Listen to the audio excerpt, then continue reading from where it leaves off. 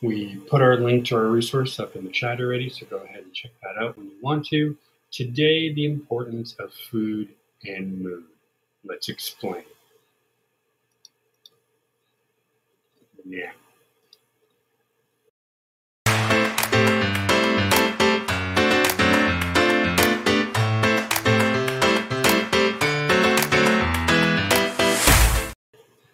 All right, you guys, my name is Rob. This is Everyday Heroes, the series that covers the more informational topics at hand. Today, the relationship between your mood and what you eat, thanks to mentalhealthfirstaid.org for this awesome blog. As I mentioned, the link is in the bio, so go ahead and check that out.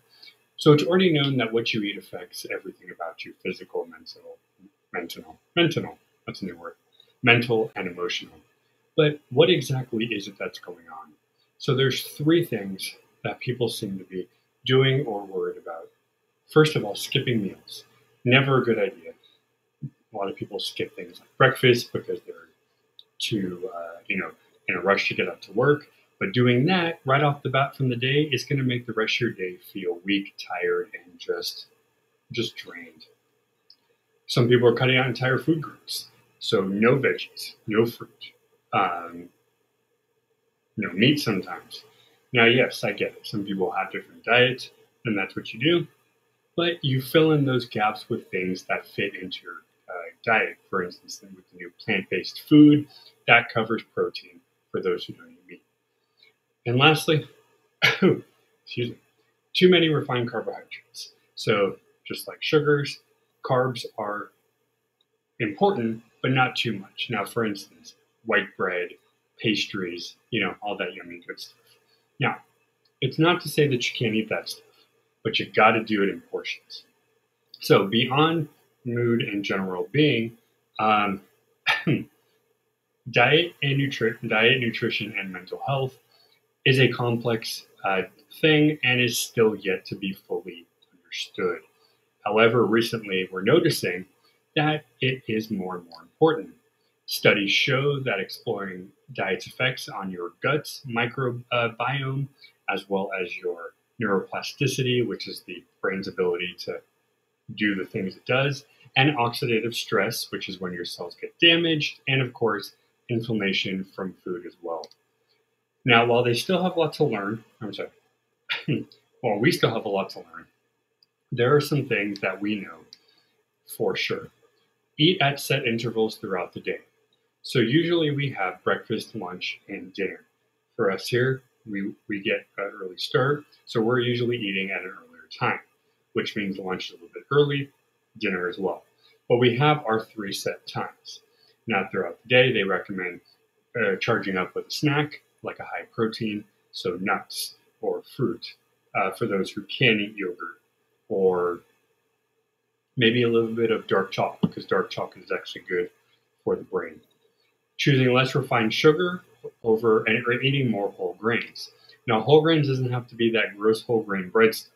A lot of times whole grains are mixed into stuff we already know, and you can't taste it because it's flavored, but you're still getting the whole grains. Now, they would prefer you to eat straight whole grains. For me, the easiest thing I do is cereal. So Cheerios, Kix, stuff like that. That's just kind of a general grain-based cereal, and that's it. Eat more protein. Now, this is very hard for a lot of people who don't eat meat, or people who only eat a certain kind. It's going to be difficult to get variety, but there are ways to go about it. As I mentioned before, we have plant-based food. I've eaten some of the plant-based burgers. They are delicious. Guys, you would not even know the difference if you tried. Secondarily, stuff like fish or different kinds of meat. There's so much variety that you probably will be able to, throughout a week, get a dish, make a dish, eat a dish that is different than the same thing every day. Next up, eat a variety. And that can mean everything from different kinds of meats, different kinds of veggies, fruits. And yeah, throw in some of the so-called junk food, but eat it in moderation. If you want to grab a chocolate bar or you want to have a small thing of chips on the side, sure. Just make sure not to do that on a regular basis, or lessen that portion and greater the other portion. it's still going to be bad food, but if you limit it and you shrink it, it's going to be healthier for you. Omega-3 rich foods like fish. We're going back to fish a lot because honestly, guys, fish, while it is kind of hard to sustain, fish is a great source of so many things: vitamins, minerals, protein. It's good. Reach and maintain, healthy body weight. Obviously, depending on your size, depending on your age, and depending on if you have any health conditions, you just want to keep in a general state. You don't have to overdo it. You just want to be at a point where you can do the things and not have any of your uh, chronic disorders be affected. Drink plenty of fluids. Water, my favorite. My wife is a fan of tea. We like she likes the Pure Leaf, which is basically just tea. I think she'll tell me later. I think it's raspberry is what she likes. But water, tea, stay away from juice. Juice is not really the greatest. It's kind of sugary. Um, if you are into natural stuff, there's different kinds of, cinnamon drinks and, matcha and stuff like that. But if you're kind of just looking for a regular, grab a tea, grab a water, boom. And lastly, regular exercise. Now, we do that regularly here. We're adding more to it to our day to kind of boost our energy a little bit. But it doesn't have to be a lot. We do 10-minute sessions. We'll go on YouTube. We'll find a 10-minute walk. We'll find 10-minute chair exercise. You can do this sitting.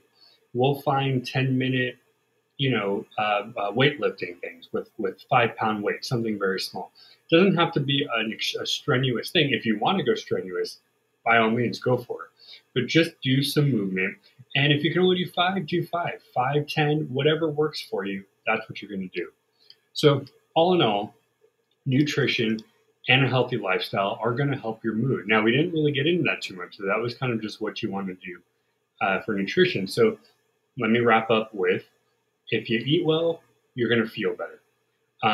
I do my best, I don't always do it well, to look for snacks or look for food that are going to be better for me and still going to fill me up. So I'll get a trail mix, or I'll get a nut mix.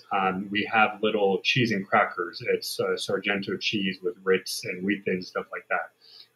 Again, it's the little things like that. And keep in mind, yes, a lot of cheese would be bad.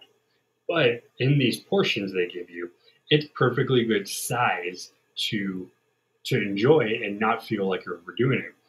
Yes, once in a while, if you want something sweet, go for it. We're not here to say don't ever touch sweets again.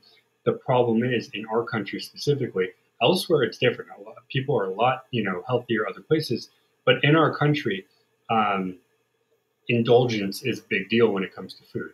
So just a really quick recap: eat the good stuff, drink your water, move your body, and your mood is going to be so much better. So it looks like we have. Okay, so I was right, my wife. Thank you very much, honey. Raspberry tea is her tea of choice. It's actually really good. If you haven't tried Pure Leaf, she's telling me it's amazing. You can get it at any store, Target, Walmart, Ralph's, whatever. All right, you guys, that is it for today. It's a shorter video, I know, but we got another fun one coming up, which kind of actually goes with the health type of thing. If you're intrigued, come back here around 12:30. We're going to talk some more. Until then, guys, have a wonderful, fantabulous day. Bye, guys.